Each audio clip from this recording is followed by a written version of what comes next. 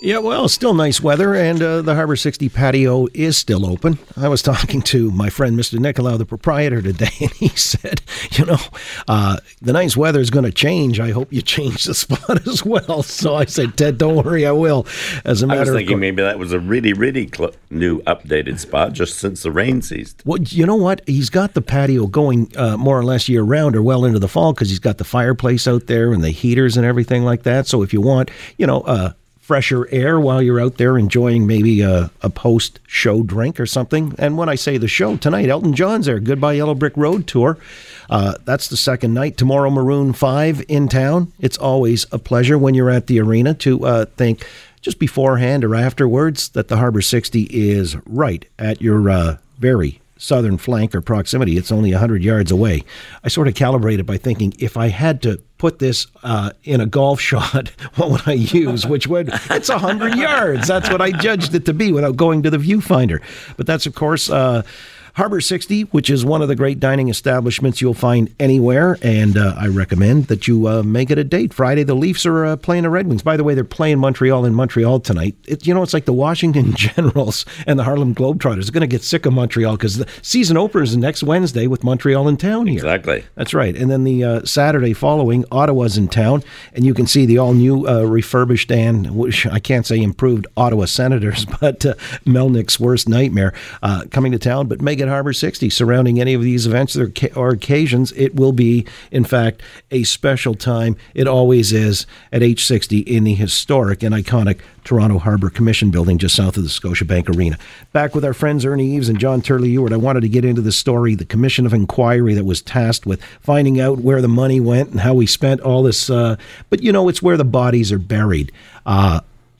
Again, your friend, Mr. Moulton, from the last hour, he was with the Liberal governments of McGuinty and Wynne, suggesting that, there's, or maybe it was Tabbin saying this is all just a pretext or a precursor to suggesting sacrifices are going to be necessary and we're going to have to make cuts.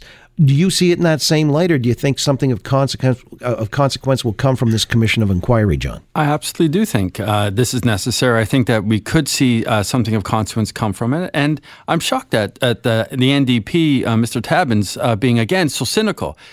To me, it speaks, he's not ready to be in opposition, never mind government. I mean, this is an opportunity to look closely at the books. KPMG has done a study of what's gone down. And I think people in Ontario really need to know. Remember, we were under a Liberal government for 15 years that wouldn't listen to our Auditor General, completely tried to undermine her. I think we need to know what happened. And frankly, it's frustrating as a taxpayer in Ontario to sit here and listen to the one of the opposition members who will have members on the commission dismiss it outright as some kind of game. Well, as a matter of fact, there will be 3 NDP members on the commission, 9-person commission, 6 PCs. No Liberals. Kathleen Wynne earlier this week was saying that's a gross oversight if there's even anything to discover. Well, the minivan party doesn't get a chance to play in this game. Right. You called them a party. That was a misnomer. They're not a party. That's right. They may be having a party. Yeah, all right. All right. But on this matter, Ernie, reopening files. Well, it's a select committee. So it's done in proportion to the representation you have in the legislature. And if you don't have party status, you don't have anybody on the committee. It's just that simple. So there's no surprise as to why the Liberals don't have anybody on the committee. I would agree with John. I would hope that the NDP members would take this matter seriously.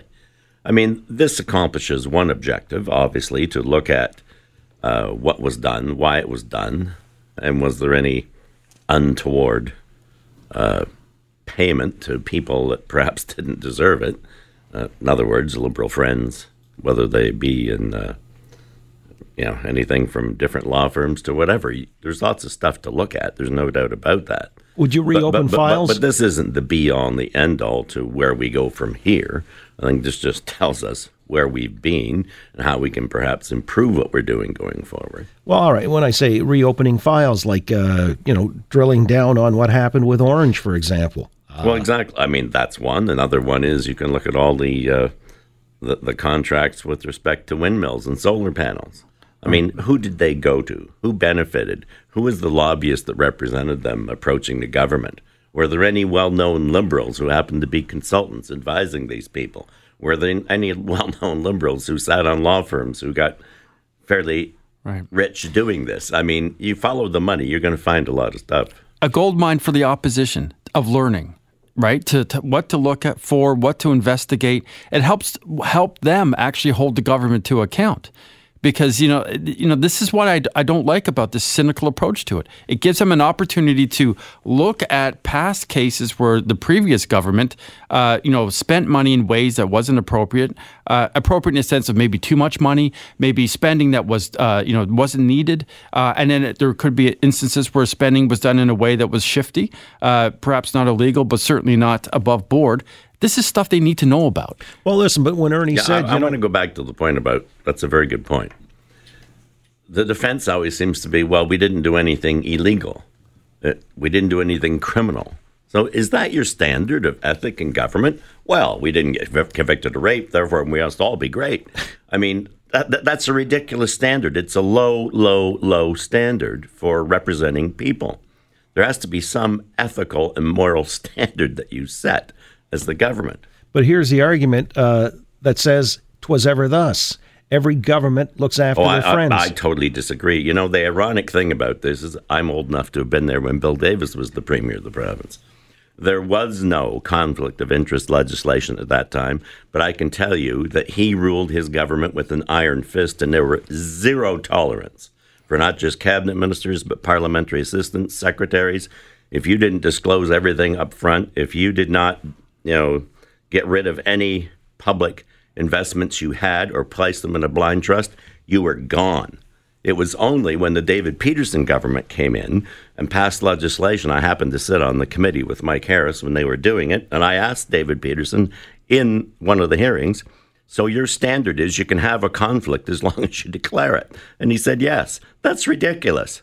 That's an absolutely ridiculously low standard. The standard shouldn't be, have I got a bunch of criminals in my cabinet? Had they been convicted of a criminal offense? The standard should be, are we doing things ethically and above board that wouldn't lead anybody to believe that we could possibly be doing anything wrong?